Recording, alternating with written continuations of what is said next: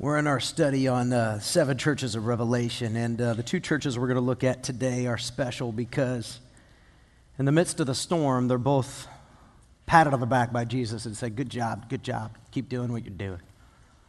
But you're going to see two churches who experienced tremendous heartache and trouble and strife. And to that, I want to read this quote to you by G.K. Chesterton. And G.K. Chesterton once said, the only courage worth calling courage must necessarily mean that the soul passes a breaking point and yet does not break. And I think that accurately describes these two churches. That may accurately describe your life right now. This whole idea of things getting so hard, the pain so intense, life so just persecuted and struggling and tempting, and yet in the midst, right when you think, I can't take any more, I'm going to break, I'm going to give, I'm going to cave, you don't. And G.K. Chesterton said that's courage. And that's what you're going to find in these two churches. To bring those of you who are visiting up to speed, this is the book of Revelation, a vision by God to Jesus, to John. I guess you would say to an angel to John. And John writes down what he sees. Revelation chapter 1, we're described Jesus, what he looks like. And I don't want you to think of Revelation 1, the description literally as what John looked up in heaven and he saw Jesus seated on the throne and a literal sword is coming out of his mouth and his eyes were literally bright and glowing and his feet were literally bronze. If you were to have that perspective, you'd probably be thinking wrongly about this. I say that because artists over the years have tried to put together a literal translation of what Jesus would have looked like. And it's really kind of funny. Maybe one of these points I'll show you. You can Google image it, Jesus Revelation 1. You'll see all kind of like, wow, that would have been weird. And maybe that's literally what happened. I don't know. But my guess is what really happened is Jesus revealed himself to John. And whatever it is that John did actually see, he tried to capture it and put it in a language that was real for each of these seven churches. Remember, each of these seven churches are real churches in real cities and a real place and a real time. And the things they're really dealing with, what John sees of Jesus is real for them. And you're going to see that today.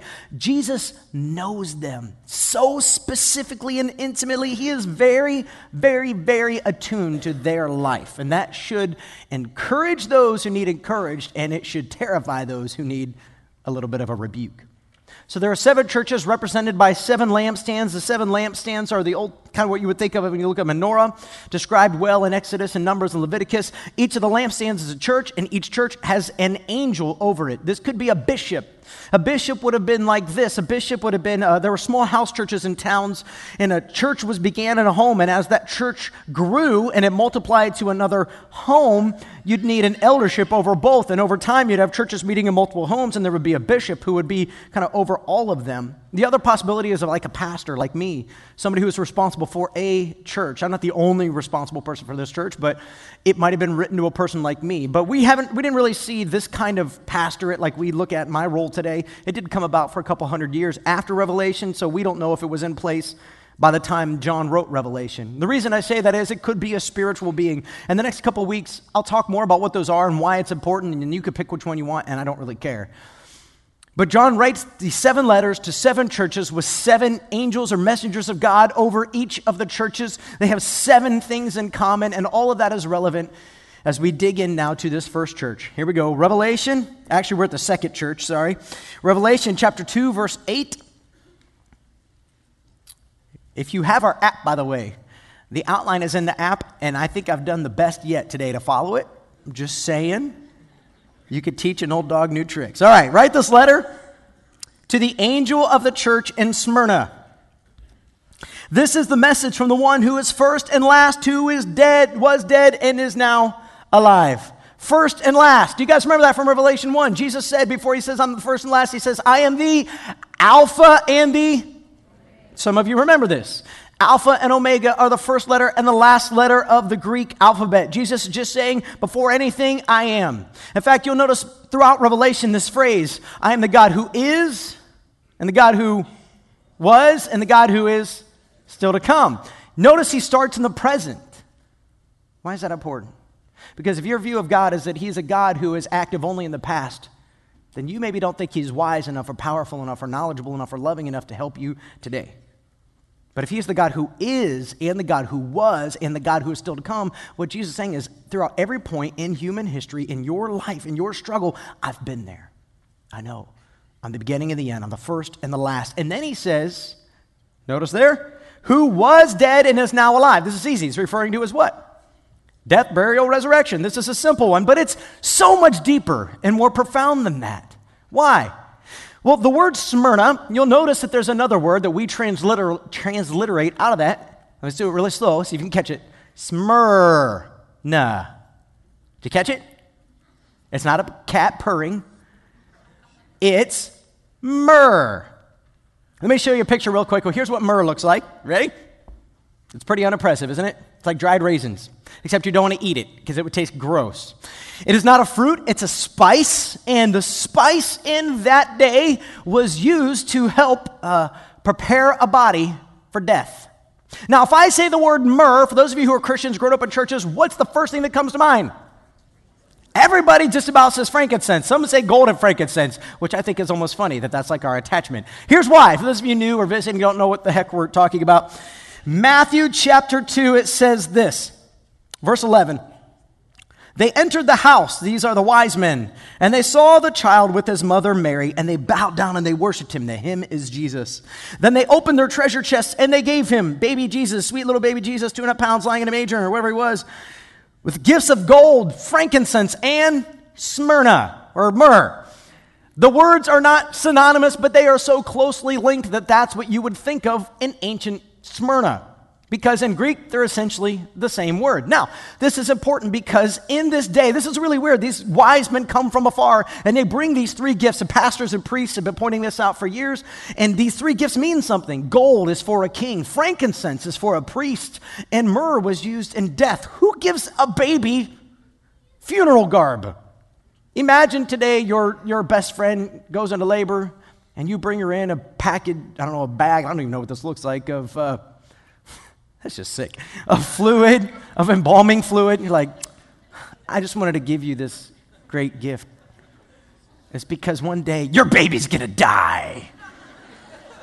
Weird, right? Unless in that day it had value, which ended up becoming really relevant in Jesus' birth. By the way, they had to sell these things to escape King Herod's decree to kill babies. But in addition to that, what if it's actually prophetic? What if it actually points to something that here's this baby who's prophesied to be king, but this king, though born and alive, is now going to die. And here you have Smyrna, this city whose name means myrrh, and myrrh in that day is one of the spices, sometimes 75, even up to 200 pounds of spices, and myrrh is one of those key spices used to preserve the body, since they didn't have embalming, for death. Well, why is that relevant to what Jesus is saying? Because in Revelation 2, verse 8, he says, I was once what? Some of you got that. Some of you didn't. That's all right. There'll be plenty of tests for you to pass today. Pass one and you're good, all right? Because I was once dead, but now I'm alive. It's a statement of, I know what's happening in your culture, but even more importantly, that is what happened in my life. Now, I'm about to give you one of those really cool kind of biblical facts that some of you are going to go, that's just cool. Some of you are going to go, huh? And if I do it well, those who go, huh, will just be able to move on and act like they never heard it. And those who eat it up will be like, oh, I'm writing that down. So here we go. The city of Smyrna was devastated at some point prior to Jesus coming the first time. We don't know when exactly, but it was before, it was in the 100 or so years before. And in fact, it was so obliterated, it was completely removed from the map. And then suddenly in that first century, it was reborn again. In fact, the Greek philosopher Aristides, if you want to go look this stuff up, he actually wrote about Smyrna and he compared it to the phoenix. You remember the phoenix? Anybody know what the phoenix is? I don't mean the basketball team. Although there would be a connection, the Phoenix Suns, right? And their logo is a bird because it's a bird. And this bird, depending on which ancient writing you're writing about, it lives 500, 800, whatever, 1,000 years. And then it dies. And what happens after it dies? It raises again. Oh, that's really cool, isn't it? And if you go look this stuff up in some of the writings, by the way, the phoenix appears in ancient Egypt and it's kind of morphed over the years. In fact, even Christians claimed the phoenix in kind of the medieval period around 800 to 1100 AD. They claimed the phoenix as one of their symbols because they used it to symbolize and communicating the gospel to other people, this idea of dying and raising again. So Christians are constantly taking things in their culture and redeeming it. And that's what Jesus is doing here, Here's the point. Aristides, a Greek philosopher, called Smyrna, compared it to the phoenix because it was a city that was once dead and is now alive. And Jesus writes to them and says, I was once dead and am now alive. Also a little interesting factoid. You'll win a Trivial Pursuit game maybe with us someday. Myrrh is one of the spices connected to the resurrection of the phoenix. Why is any of this relevant? Because Jesus is looking at a real church in a real city, in a real place, in a real time, and he's saying to them, I'm well aware of what's going on among you. I know. And if nothing else today, maybe that's the thing you need to hear. You may think, see, we have this idea that God started the world through random evolutionary processes. Things have just been carrying on as they always do. One day, Jesus will come back or everything will come to an end, and that's not exactly it. In fact, Jesus is making clear, I know your city, I know your town, I know your struggle, I know your people, I know your place. I know exactly what's going on among you, and I'm with you. I love you. Revelation chapter 2, verse 9. In fact, he says, I know about your suffering and your poverty, but you are rich. Now let's just stop there before we move on. There's a couple words for poverty in the Greek in the New Testament, and one of them is the word we would say penne or penny, and I didn't do a search, but I wonder if that's where we get our word for penny or pennies. That's not the word that's used here. That's a word kind of for general poverty, not having enough resources. This is a more desperate word. This is a word that literally means destitute. Smyrna was a very wealthy city. When it was reborn, it had all this help from the government, and it was got going, and you're going to see in a little bit, it had all these temples and lots of money and resources, but not the believers in Smyrna. The believers in Smyrna are struggling. They're struggling hard, and they don't have enough. Not only do they have enough, they are truly destitute. I heard about some of our members who just got back from Haiti, and apparently, there are a number of Haitians who were born in the Dominican Republic and were kicked out of the DR. And they're like refugees, and they have nowhere to go. They have no home. They have no family. Some who were born in the DR don't even speak the Creole Haitian language. They speak Spanish. You're talking about a poor, destitute town. That would be like what Smyrna was like. These people are struggling, and yet Jesus looks at them and says, but you are rich. It would have been an irony to them. What do you mean I'm rich? I mean, all my friends have iPhones and TVs and computers and cars, Jesus. Like, how can you say I'm rich? That might not exactly have been what they said, but it would have been something similar. Look at their clothes, Jesus. Look at their resources, Jesus. They go on nice vacations to Ephesus. Like, look at all the things they do, Jesus. We have nothing. We're struggling to survive. Don't you care? And Jesus says, oh, I care greatly. You are so rich. Though you have nothing, you are so rich. Why? Because you have me, and I'm enough.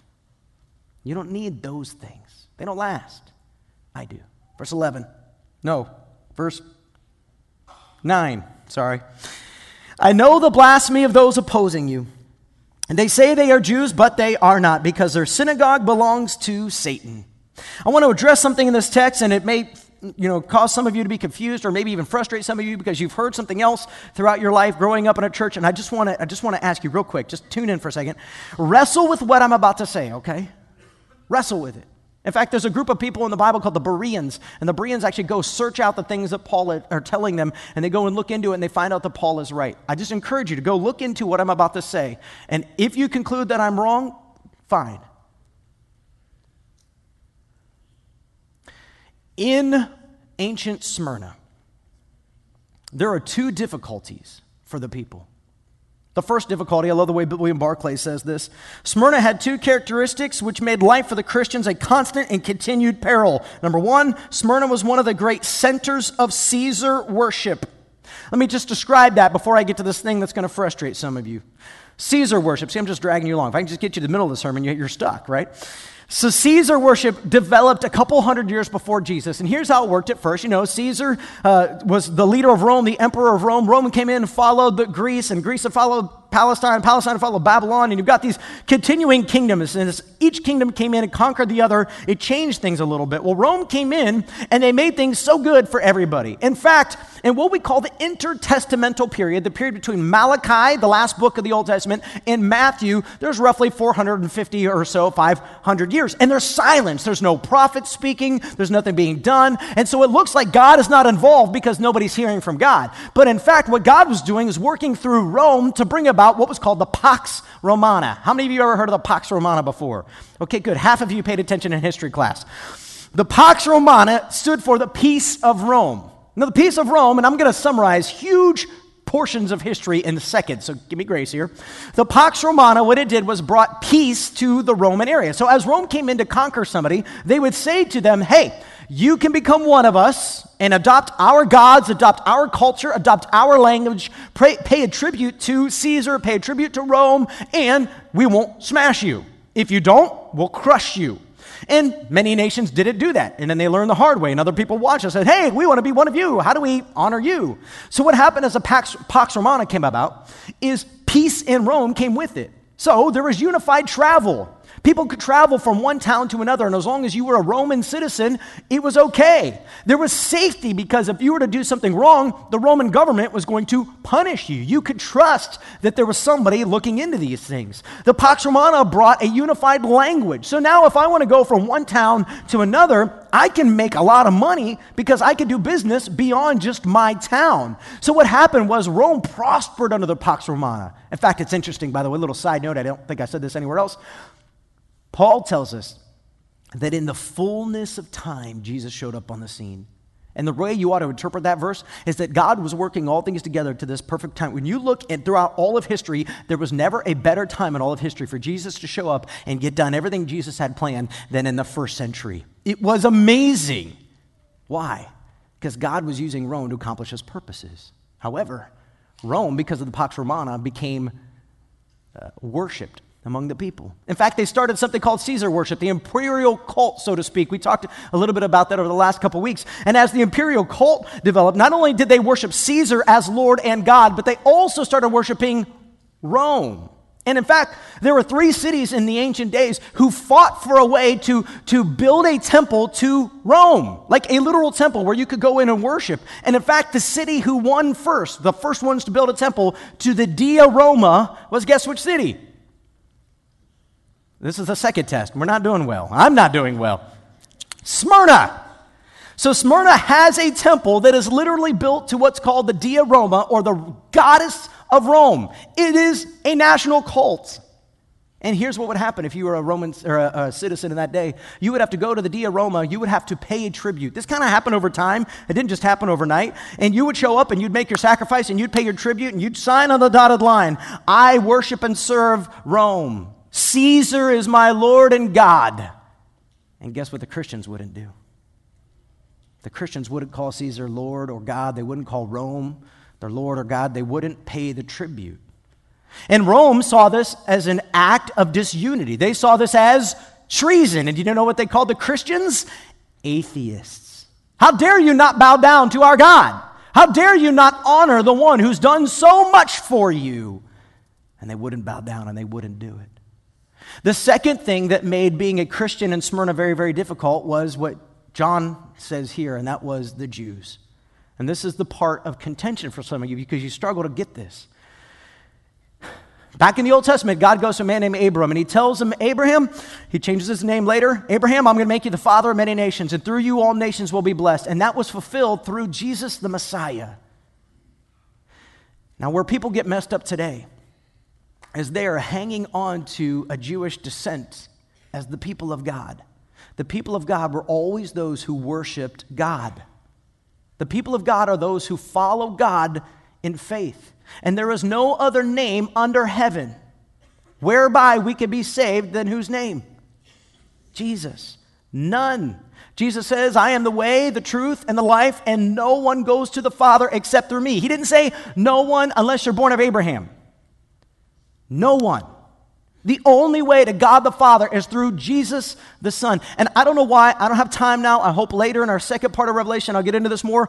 Why we are obsessed with building a new temple in Israel. And I don't mean we, because we are not. Some Christians are so obsessed with building a new temple in Israel. Why would we ever want anybody to replace a temple where Jesus became the final sacrifice? Is beyond me.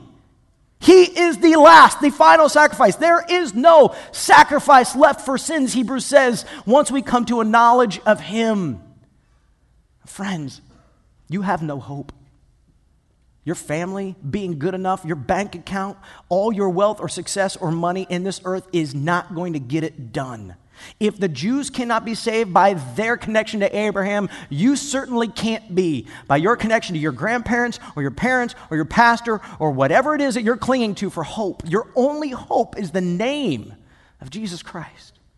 And the Jews in Smyrna were the second reason it was hard to be a Christian in Smyrna, because the Jews had special privilege. They'd work things out with Rome. They didn't have to bow down to Pantheon. They could do things a little different as long as they would approach things, still pay a tribute. They had these different options before them, but they would turn the Christians over to the Romans all the time, and they had no authority to actually punish them themselves, so they would take these Christians before the Roman government and say, see, they don't worship you. They're not one of us, because we have special permission from Rome. They don't. And they would turn the Christians over, and Jesus says, I know what they're doing. These people who say that they're my people, they're not my people. Look at verse 10. Don't be afraid of what you're about to suffer. The devil will throw some of you into prison to test you. You will suffer for 10 days. But if you remain faithful, even when facing death, I will give you the crown of life. Let's actually take this verse from the bottom and work our way backwards just to drive some of the OCD people in the room crazy. We'll do that again later today. I will give you the crown of life. There's two words for crown in the Greek, and one of them is the phrase diadem, and it literally stands for a gold crown like a king would wear, and that's not the one that's used here. The other one refers to the crown that you would receive at the end of the games. If you don't know anything about ancient Greece and Rome, they were all about Olympic Games. It'd be like football in America. Maybe this would be like soccer, which I don't get in other countries. But regardless, some of you love soccer. I'm sorry. I didn't mean to offend you. Regardless, this is that kind of crown. How do you win that crown? You got to compete, and you got to win. This is huge, because part of what Jesus is saying is implied here. For those who actually enter into the race, for those who actually train, by the way, you don't dare go run a marathon, do you, today, if you're not in shape? You don't dare do that. So what do? You get training.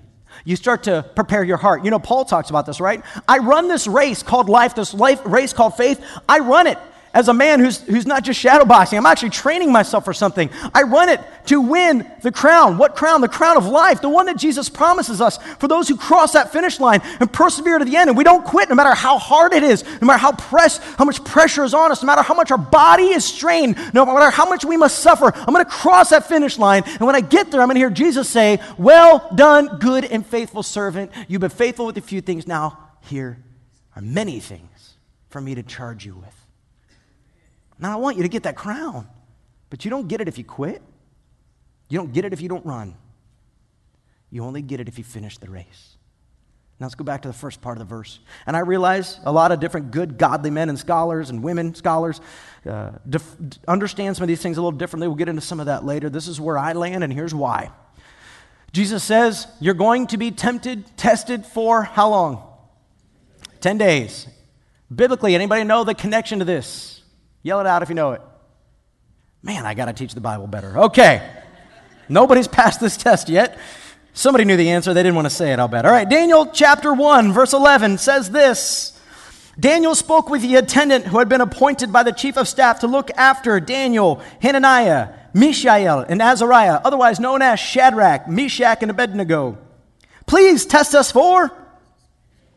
Okay, some of you are with me? On a diet of vegetables and water. At the end of the 10 days, see how we look compared to the other young men who are eating the king's food. Then make your decision in light of what you see. The attendant agreed to Daniel's suggestion, and he tested them for 10 days. At the end of the 10 days, Daniel and his 3 friends looked healthier, better nourished than the young men who had been eating the food assigned by the king. So after that, the attendant fed them only vegetables instead of the food and wine provided for the others. What is Jesus saying to the church in Smyrna? Start eating vegetables. Okay, that's not what he's saying. what Jesus is saying to the church in Smyrna. Now, get this. This is one of the things you got to grasp. The church of Smyrna didn't have what we call the New Testament today. The way the New Testament was written is men like Paul wrote letters to, say, the church in Ephesus or to Timothy, or they wrote letters to the church in Corinth, or Mark and Luke's gospel were written to their respective people. And what happened is a church would get it, and when a Christian would go from one town to another, an elder or a bishop, he would take a letter, he would write down what was taken, and he'd take it to a new church. And so over time, these letters were copied and spread, but there was no church at that time that had all the copies of all the letters. That came about in a roughly 250 to 350 AD, so a couple hundred years after this, that came together. So these churches, do you know where they got their primary teachings about God? What we would call the Old Testament. They studied the Old Testament combined with the apostles' teaching, and those the apostles had trained up, men like Timothy, to teach them about Jesus, and then whatever written letters they had. So their knowledge of God came from studying, pouring their hearts and their minds into what we call the Old Testament, which most of us skip because we don't know what to do with. They were well acquainted with the book of Daniel. So when John writes to them and tells them, you're going to be tested for 10 days, to them it would have been a connection. In fact, in Jewish culture in that day, there was this motif, there was this understanding, this kind of this cultural language among Jews about a testing, and a testing, they might say, would last 10 days. It wasn't intended to be literal. It was intended to be this thing, you are going to be pressed. However, that pressing is going to have a beginning and it's going to have an end. I'm going to limit it. Throughout Revelation, you're going to see Jesus limit the pain and the suffering. And you're still going to ask this question, Jesus, why allow any war or famine or disease? But at one point, you're going to hear this voice from heaven, and it's literally going to cap, this much can happen, but I'm stopping it there. Why? Because even though it looks like the world is out of control, God is sovereign. And he won't allow the testing to go beyond what you can bear. 1 Corinthians 10:13, I believe it is. Might be 13:10. I often get it mixed up. Paul says, but when you are tempted, God will give you a way out so you can stand up under it. James in 4:7 and 8 says this, draw near to God, he'll draw near to you. Resist the devil and he will flee from you. In other words, there's a testing that's coming and it's allowed by God, but stand up under it. Don't quit. You're not allowed to quit. Jump down here. Revelation 2:11. Anyone with ears to hear must listen to the Spirit and understand what he's saying to the churches. Whoever is victorious will not be harmed by the second death. I don't have a lot of time to go into this. It deserves more time than I have to give it, which is why later in the series we'll get to this many, many times. At the end of your last brain wavelength, at the end of your last heartbeat, at the end of your last breath, sooner or later it's going to come. It's going to come in a different way for all of us. But when it does come, however it comes, on the other side of that is two options. And it's too late to decide at that point which option you get. But it's either option A, eternal life, or option B, death. And I got to be honest, we'll deal with this later. There's a ton of symbolism as it relates to hell and the final judgment. And I don't know exactly what all that symbolism means. The place where worms do not destroy, the place where there's weeping and gnashing of teeth. All I know is every single description of hell is bad. And it's real. And I don't want you to go there at all. But between this moment right now and your last moment, life is going to be a test for you.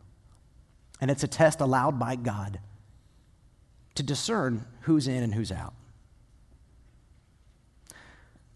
Here's the reality, guys. As you read Revelation, you read your New Testament, God is not going to protect you from the pain of life, because the pain of life will either draw you closer to him or it'll reveal how much you really do or don't love him. That's it. Jesus says, I'll know those who love me because they will obey me.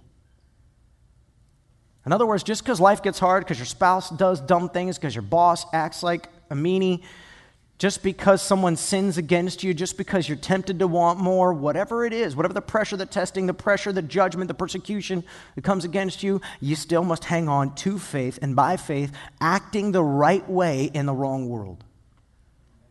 And in the end, eternal life for those who do. There's a guy, his name is Polycarp. You can go look him up later. You could look up everything I'm about to tell you. Polycarp was the bishop of Smyrna. We believe, based off historical writings, Polycarp was actually appointed the bishop of Smyrna by John the Apostle. In fact, he's the last known church father to have any contact with an apostle. Polycarp died, I believe it was in 55 AD, and I believe the writings about him came, I believe, in 60 AD. I could be off on a little bit there, but Polycarp, as the bishop of Smyrna, would have received this letter from John, and he would have read it and pored over it, and he would have known exactly what John was talking about. The persecutions became so great. You may have heard of the Colosseum. Many Christians were taken into various sundry places, and they were attacked by wild animals, sometimes pulled to shreds by these lions and tigers and bears. Oh my. In fact, one guy, if I'm remembering this correctly, is a guy named Germanicus, and Germanicus was actually taken in, and he literally offered his own life to try to buy time for some of the others. He literally ran away from the others so that the animals would come after him and chase him. He also was the first to go home. Germanicus knew what he was doing. There were other believers around Polycarp's time, and we are told, who were taken, and they actually surrendered when they were being pressured. They were being looked for, and they surrendered. Except for that, as the Roman government put pressure on them to bow down to Caesar, some of them actually caved in and announced Caesar as Lord and Rome as goddess. So Polycarp, when it became his time, he wanted to stay in Smyrna, and the believers urged him to leave. He finally left, but he was 86 years old. He didn't go very far, very fast, but they kept following him. He kept going from house to house. They couldn't find him. They finally tracked him down, and they tracked down one of the houses he was in, and they found two young believers, and they persecuted them until they confessed where Polycarp was. And so they went to Polycarp's house, and they sent in these sheriffs, policemen, so to speak, to get him. When they came to the door, Polycarp came down. He'd already had a dream, according to history. We don't know if this is true. He'd already had a dream that his pillow was on fire, and he began to tell people that he believed he was going to be burned at the stake for God. And so Polycarp came down and invited the men into the home and asked if he could make them food. He had food prepared for them and fed them a meal. These policemen were blown away by Polycarp's gentleness, kindness, and love, knowing why they're there. In fact, it baffled them. Why would anybody arrest this man? And he asked them for only one favor. Can I have an hour to pray before you take me? And they agreed because he was so kind and gentle. And right there, he gets up off the ground. He begins to pray, not for 1 hour, for 2. Right there, out loud. And when I read this story, my heart was heavy because I struggle sometimes to pray for 30 minutes focused. And here's Polycarp at the end of his life, so connected to his Savior, so intimately involved with John's letter to Smyrna. And they lead him out, and he goes before the proconsul, and the proconsul says, "You're an old man. Just admit, just call Caesar Lord, just do it and be done with it. Just denounce these Christians and call them atheists already. But come on, your body can't handle what we're going to do to you." And here was Polycarp's answer. 86 years have I served Christ, and he has never done me wrong. How can I blaspheme my king who saved me? They began to increase the threats. We're going to send out animals. They're going to tear you to shreds. So? No. We're not going to send animals. We're going to do worse than that. We're going to burn you at the stake. Polycarp answers, "It is well. I fear not the fire that burns for a season and after a while is quenched. Why do you delay? Come, do your will." Do you hear the confidence? He's not worried about the first death because he knows about the second one, and that one's not going to touch him. The full quote by Polycarp, I love this, I didn't put it in there, but the full quote by Polycarp in that moment, according to history, is this: "You threaten me with fire which burns for an hour and is then extinguished, but you know nothing of the fire of the coming judgment and eternal punishment reserved for the ungodly. Why are you waiting? Bring on whatever you want." Do you hear his boldness? He's not backing down. He's not changing the gospel to make it easier. He's right in the face of his persecutors saying, "You need to get right with God because what you're about to do to me, it'll be over. The worst you can do is torture me for an hour, and then I'll be done." And then he said this: "I thank thee that thou hast graciously thought me worthy of this day and of this hour, that I may receive a portion in the number of the martyrs and the cup of thy Christ." Polycarp read Revelation, and he knows the future things that are coming in Revelation, the things we'll talk about later, about those who are martyrs, those who are witnesses. That's what the word martyr literally means, those who are witnesses for Christ, and those who cost them their life, and the prominent position they are given by Christ when on that last day he says, "Well done. You completed the task I gave you, and you did not bend, and you did not break." me just pray for a moment. Now we're going to get into Philadelphia, and I'm running behind, so let's go. Jesus, help us to be a people who, under the face of pressure and persecution and struggle and poverty, may we worship Jesus in actions and in truth. In Jesus' name, amen. The city of Philadelphia, Revelation chapter 3, verse 7. Now, for all of you who are OCD, you're like, wait a minute, we just skipped a whole bunch. Yep, we're looking at the second church and the sixth church because they're the only two churches that receive no condemnation from Jesus. They're the only two churches who only get pats on the back and exhortation to continue. Revelation 3, 7a. Write this letter to the angel of the church in Philadelphia. Philadelphia was originally created as a city by Greek culture. If you look on a map, it's kind of out a ways from the kind of water, and it's out in a ways, and it's by like this kind of rough and wild, rugged area. Remember, part of the Pax Romana, part of that Greco-Roman culture was to spread Roman culture, Hellenistic culture throughout the area. Philadelphia was literally created by a guy who had this deep love for his brother. It's where we get the name City of Brotherly Love. And it was created to spread Hellenistic culture to these wild, kind of nomadic, unculturalized people groups. That's important for what we're about to see. Revelation 3, 7b. This is the message from the one who is holy and true, the one who has the key of David. What he opens, no one can close, and what he closes, no one can open. You've heard this phrase before, right? Take it differently and out of context, but if God opens a door or God closes the door, he does what? He opens another one. See, you've seen that on Facebook too. Except it's not exactly what's going on here. Part of what's going on here, let's talk about the David part first. If you remember all the way back to the Old Testament, there's a king. His name is David. He's the second king. The first king, Saul, is bad. David is a good man. He's a godly man, but he makes a lot of mistakes. But God comes to David and says, David, because you're a man after my own heart, I'm going to make one of your descendants sit on your throne forever, for eternity. Well, everybody knows it wasn't Solomon. He came, he died. We all know it's the Messiah, whose name was Jesus. And Jesus is seated on David's throne, is what John is saying here. And he has a key.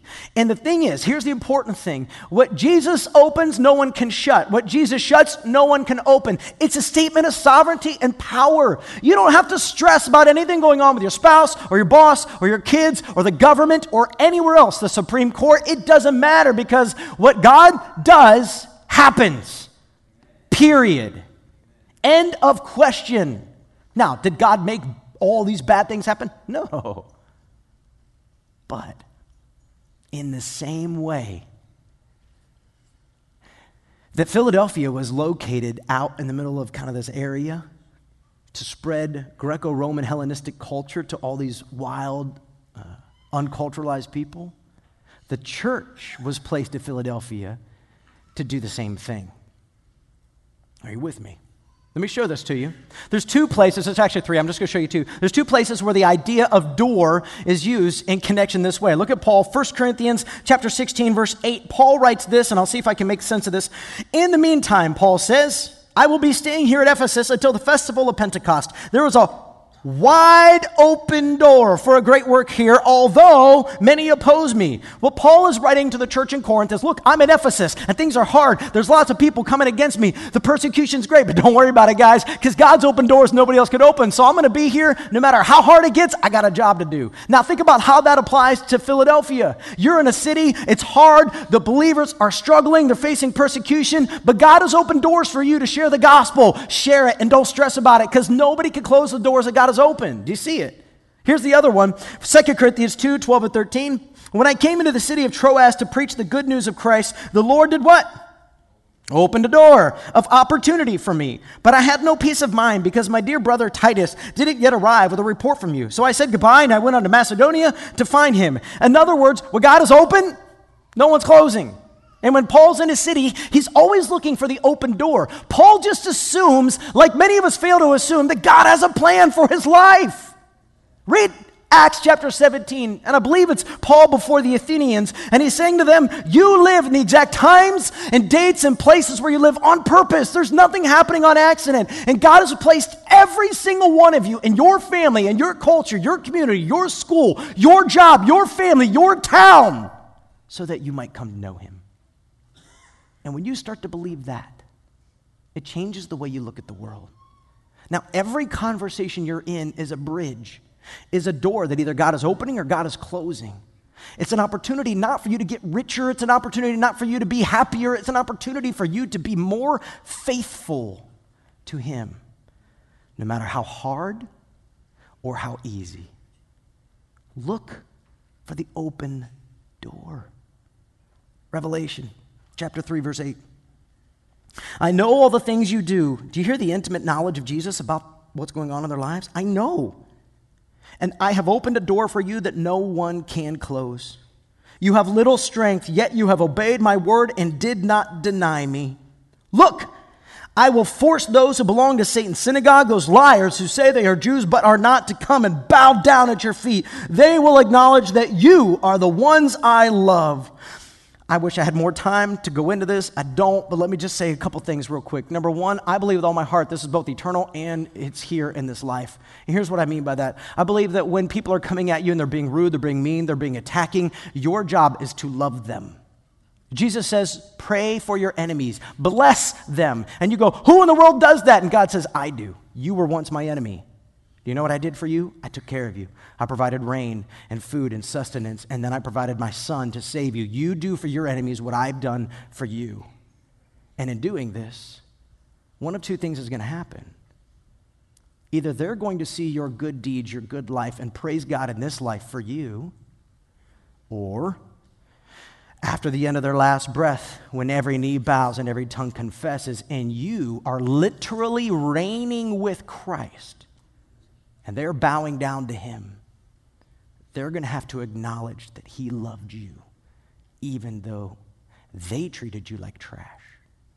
Your hope, by the way, your best hope, is that your greatest enemy repents in this life, because you don't want the second death for anybody. Trust me on this. So you don't get in their face and yell and scream and condemn. What you do is you preach the truth in love. You live love. You give. You pray for. You bless. What did Polycarp do when they came to take him away? He prepared a meal and said, let's do this.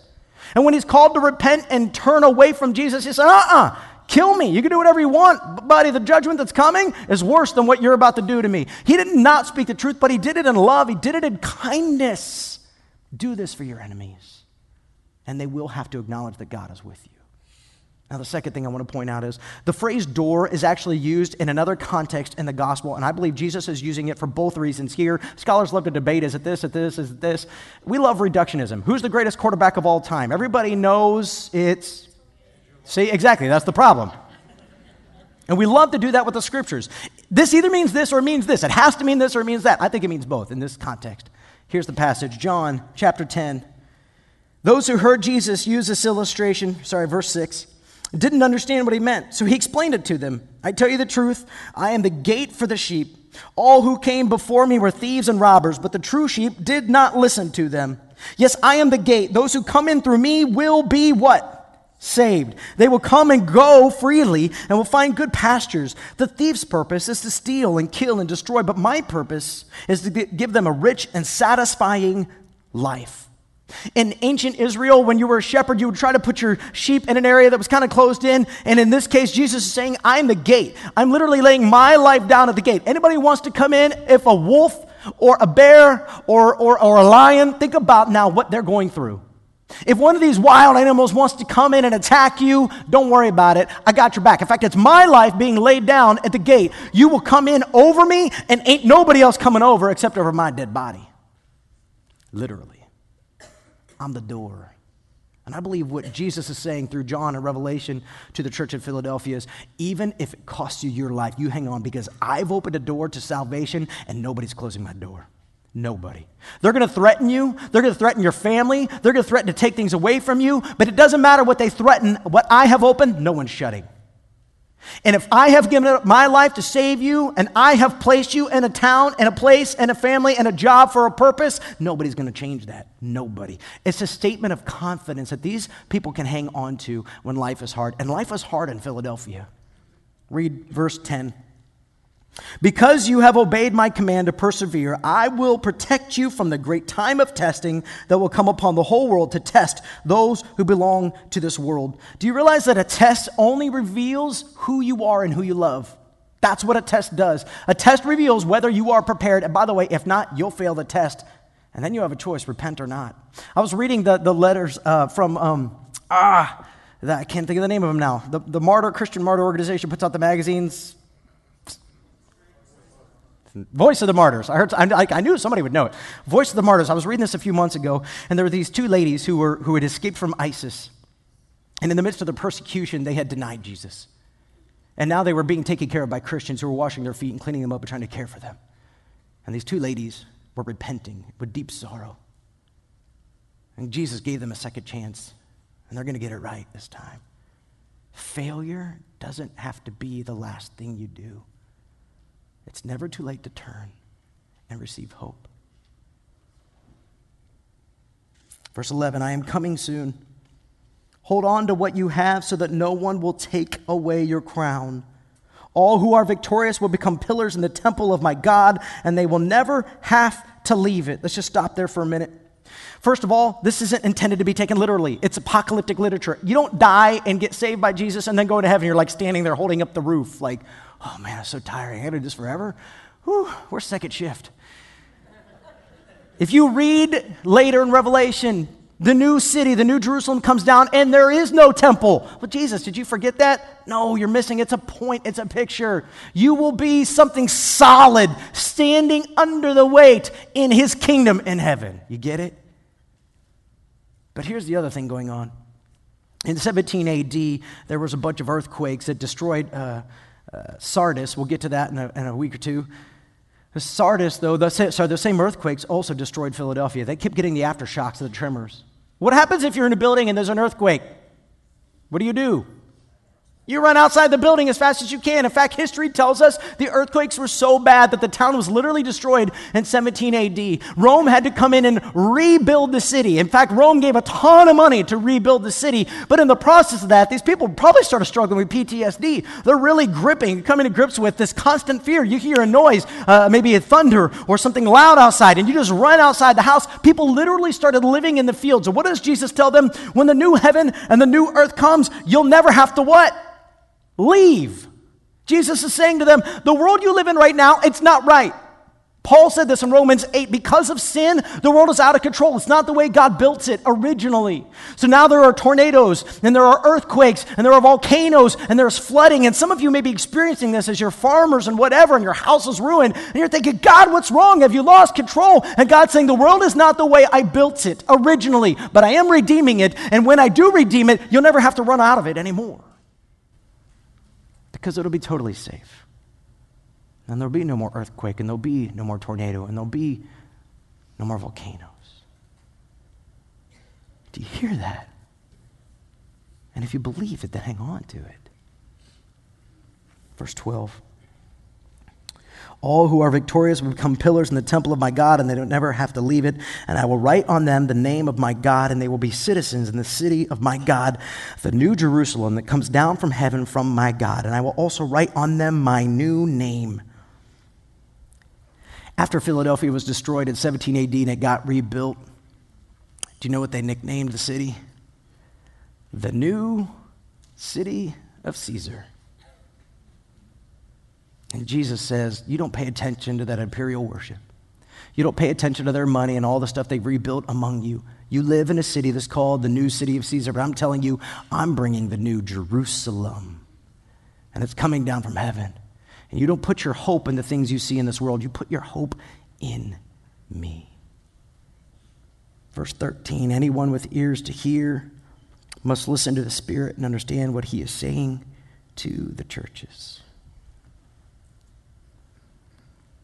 I don't know exactly where this message is going to hit you. For some of you, it's going to be conviction. You've been tempted to quit. For some of you, it's conviction. You've been turning away from Jesus to sin. For others of you, it's encouragement. You've been holding on in the face of persecution. And Jesus is patting you on the back and saying, persevere, persevere, persevere. Don't quit. But I know this. One day when I get there and I hear Jesus, I want to hear him speak of me like Smyrna and Philadelphia and not like Ephesus and Laodicea. I don't want to hear him say, if you don't repent, I'll just remove you. I want to hear him say, well done. So what business do you need to do with God? If you're playing games with your faith, stop. I'm terrified to think what might happen to you on that last day. Stop. Return to him. He is faithful and good. He will forgive your sins if you confess them.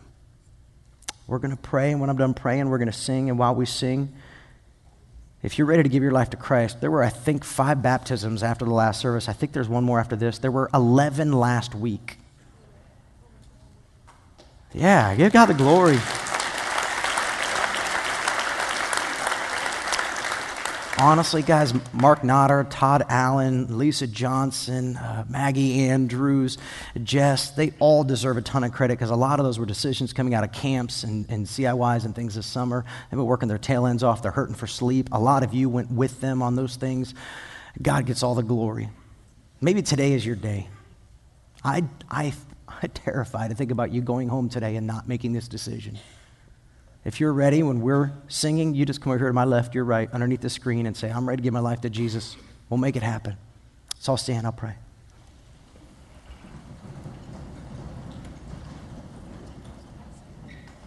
Oh, great God and King, Lord, my prayer is twofold right now. First, God, you are the great shepherd who lays down his life for the sheep. God, I pray right now. There are some on the outside who need safekeeping. They need you. The enemy is in their life trying to steal, kill, and destroy. And even as I say this, they're just trying to figure out how to get out of here so they don't have to wrestle with you. God, I pray right now, would you convict them? Would you move in their heart? Would you bring them into the fold, so to speak, in through the gate, through the life of Jesus, that they might have eternal life with you, reigning with you forever.